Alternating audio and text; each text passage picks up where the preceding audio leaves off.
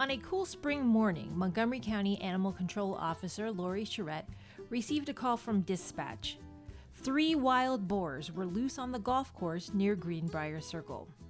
She and her chief, Ray Helmick, responded. We got out there and were greeted by these 3 potbelly pigs. So they were not wild boars, but these 3 potbelly pigs just kind of walked up to us, and one of the 3 was fairly friendly.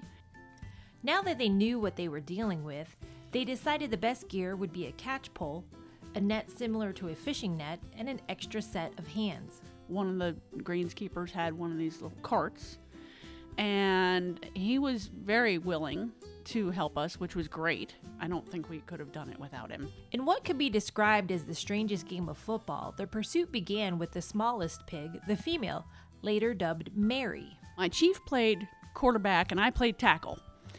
And so there we are. I had tossed my catch pole. He had netted the pig just to slow the pig down. I mean, because you're not going to really catch the pig. He netted the pig, and I jumped in, tackled the pig, and just kind of laid on her. And at that point, the greenskeeper came over, and we were trying to figure out, okay, how are we going to, what are we going to do with this pig now? The pigskin field was pretty far away from their vehicles, and they needed to get Mary off the course. How do you transport 90-pound Mary safely through the fairways and into a truck? Simple. You carry her. While Mary was mostly compliant, she told the world she was not happy. Pig oinks and squeals echoed through the greens. Eventually, Mary made it safe and sound and took up residence at the Animal Care and Adoption Center. So we were done pretty much for the day. We were pretty spent because we had, chased these pigs all over the golf course. And so we knew that the chances of us getting the other pigs that same day were going to be probably pretty slim because we had spooked them so much. We stressed them out, and well, they stressed us out too. So we didn't go back. We told the greenskeepers we would be back the next day. Helmick and Charette returned to the golf course, and in a scene reminiscent of a Looney Tunes cartoon, the greenskeeper pointed to the location of the 2 remaining pigs, who appeared to be quite comfortable resting beneath a tree. It was so cute. They were all cuddled together under a tree, right up near a tree, and they looked just so peaceful and sleeping. So we snuck up on them. We're kind of tippy-toeing, and, we're kind of doing sign language back and forth, my chief and I, trying to figure out, okay, here we are. We're like a couple feet from these pigs. They noticed us. And once they noticed us, it was on. Similar to the day before, a net was used to slow down one pig, later named Paul, and the chase again brought them far away from their vehicles. I said to my chief, why don't you switch places with the greenskeeper? Have the greenskeeper lay on this pig with me. We're straddling the pig, we're hanging onto its legs with all we have. And it's squealing and screaming, and I asked the greenskeeper, is it okay? Can we bring one of the vehicles down onto the golf course? We'll try not to do any damage, but we've got to get this pig in the car. And we're just not going to be able to hike it all the way up. So he's like, yeah, just, do it. I'll take responsibility, whatever.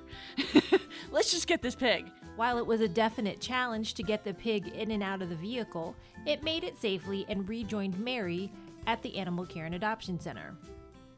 Pig wrangling, that can take a lot out of a person, so Charette and Helmick decided to take a lunch break and return to the golf course afterwards. The last pig, Peter, also took a break, napping after all the excitement that morning. There it is. It's sleeping. So I got half my lunch out, and I'm like, I'm going to win this pig over. He's got to be hungry. Peter showed little interest in Charette's lunch and instead decided to run. As she began chasing the pig, Charette learned a tough lesson that most golfers already know. Avoid the water hazards. It seemed like an agility course, and I'm like high-stepping it through this water hazard. In the meantime, Helmick circled around to grab the pig from a different direction, and it scurried as quickly as it could, But that pig was outmatched by the chief. Off in the distance, I see my chief just put it in overdrive. And I see him fly through the air with the net, and he nets the pig. And now the greenskeepers were on their carts, and they're trying to, like jockey around and move their carts around to try to slow down this pig. And I see my chief riding the pig. He was not going to let this pig go. And it was very impressive. It looked like something out of PBA. Some sort of bull riding thing. The greenskeepers also assisted by hopping onto the pig to wrestle him to the ground. Peter would be the toughest of the 3 pigs to get back to the Animal Care and Adoption Center. They first tried securing him with some rope, but his short legs made for an easy escape. Eventually, duct tape was the solution. Once Peter was secure, Charette, Helmick, and the groundskeepers placed him into the bed of a golf cart, and Charette sat on top of him as they drove to a vehicle to be taken to the center. As they unloaded the pig at the center, the situation got a little hairy, and something got Charette. Apparently, it like brushed my leg. Well, now I'm feeling like it got me. And I don't know how much it got me, but it got me. And I said to my chief, it got me. And from his perspective, it must have looked like the pig really had me because, my pant leg was stuck on the tusk of this pig. I wasn't screaming or anything. I was just pretty calm saying, it got me. I think it got me. I kind of feel something. And so my chief was like, oh my gosh. And so he's trying to get my pant leg off the tusk, but it wouldn't come off.